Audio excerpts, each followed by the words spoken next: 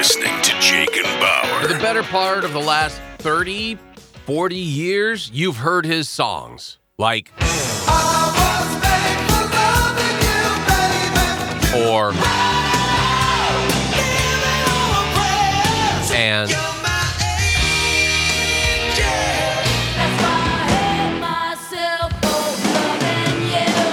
yeah, that one too.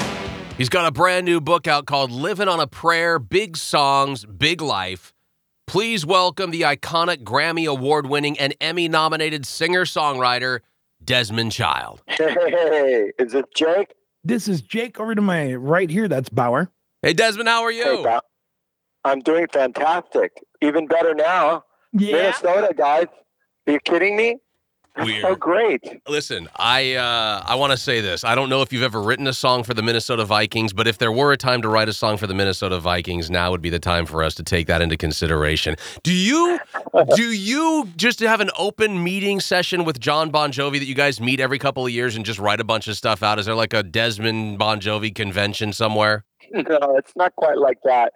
I mean, we just had dinner the other night with my husband and just reminiscing and talking about our kids. He's the godfather of my sons, Roman and Nero. So we caught up with family stuff. And, we started writing again for, their next project. And, it's one of those things that's ongoing creative relationship. And whether my songs make it on this record or another record or into a movie or whatever, it doesn't matter because I just enjoy his company so much and respect him so much for how hard he's worked to create Bon Jovi. Let me ask you, what was the very first song ever written, whether it's like a hit song or not, just going to your earliest days, what was the very first song you ever wrote? Well, my mom was a songwriter, the Cuban songwriter Elena Casals. She's known as La Musa. And, so there was always a song being written, and as soon as I could hop onto the piano bench, I was banging away, kind of creating melodies and all of that. But when I was 14 and I was going to Nautilus Junior High School in Miami Beach, there was a girl named Laura Stern who I just became fascinated with. And so I was invited to her birthday party, and I was so poor I couldn't bring a present. So I said, you know what, I'll write her a song. And I wrote my first pop song called Birthday Blues. Ooh. And, birthday blues, brand new shoes, all the wanting twos, all the yous you want to be. Wow. That's how it went. And at my 40th high school reunion, she turned up. And I got to sing her the song again. Is that right? And yes. And, so that was like so cute. I mean, we had a 50th, but she didn't turn up for that. But I'm going to be 70 on Saturday, guys. What? There's no way, Yeah. Desmond. No. Yes, No, hold on wait. 1 second, Desmond. I'm looking at a picture of you on Google that you could easily be a stand-in for John Travolta.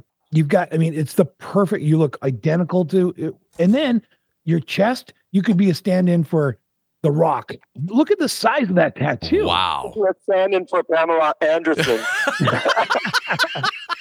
No, you've got like a full half chest tattoo. It looks just like The Rock. I'm like, what? How could you be 70 years old? You look like you're 35. Oh, well, it's the music, but it's also, my vanity. Yeah. And, it's like I want to look good for my husband, Sure. so I always keep myself in shape.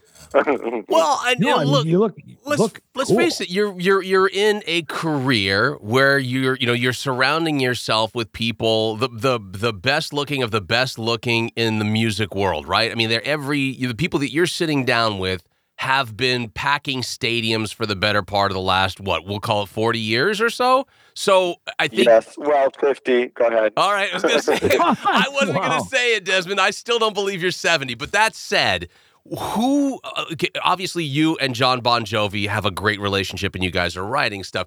Who are some of the people that you have worked with that it's not real easy to work with them, but man, when it's done, that magic, we've all heard it. I don't know, I haven't really had a lot of, unpleasant experiences writing because as soon as, somebody comes in, I have a way of putting them at ease. I guess it's called being an empath. Okay. Okay. So I feel what they feel. And as soon as they feel like they have an ally, they just spill their guts. Whoa. So, it's never been like, ouch, and then it turned out successful. So with Kiss, it was different because I always wrote with Paul Stanley. Right. So you sound just like Paul Stanley. It sounds just just now. You sound just like Paul Stanley. Really? Yeah, right? His voice is a bit huskier. I was going to say there's a little, but you know how when Paul gets a little high in his range, like it sounds, there's a little bit of that element that does come into play here. The best. Yeah, it's there. So you and Paul write together. Does that mean that you've had to sit down? Because I've met Gene on multiple occasions. Does that mean you have to sit down with Gene Simmons as well? I've never co-written with Gene. Okay. And I was always Paul's guy, and then we would submit the songs, and then Gene had his collaborators or whatever, and then they'd put all the songs together and decide which songs made onto the record, and a lot of mine made it. And so I Was Made for Loving You was kind of a combination of Paul's love for Motown and rock. Yeah. And so, and my group, Desmond Child and Rouge, who he had seen, was like Blue-Eyed Soul. Yeah. So, it was off-brand for Gene, and he always, said he hated the song. Right. And at one point, they were making an album called The Elder with my good friend Bob Ezrin, and his whole, every interview he did hundreds of interviews, and he said, well, we had to put guards at the door to keep Desmond Child out. And it was like, I was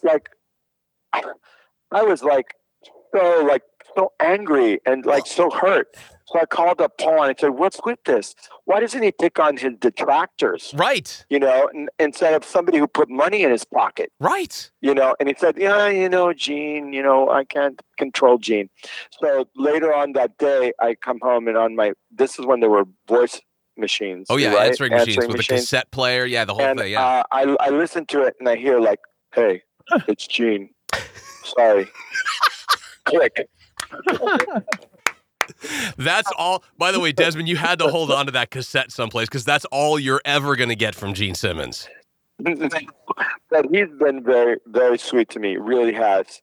And, whenever I see him, he comes up to me like too close, right? He just invades your space and he grabs your hand. He squeezes it like you're going to just fall down, right? Right. And he says, "You're a very handsome and intelligent young man."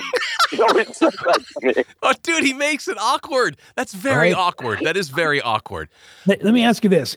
Because of all the songs you've been part of, do you just not listen to the radio anymore? Could you be like, I wrote that one? Or is it the other way where you're like, I've got to listen because I'm going to hear another one of my songs? Car, I'm listening to the radio. Are you kidding? Yeah. I want to know what's going on. I want to stay up to date. Okay.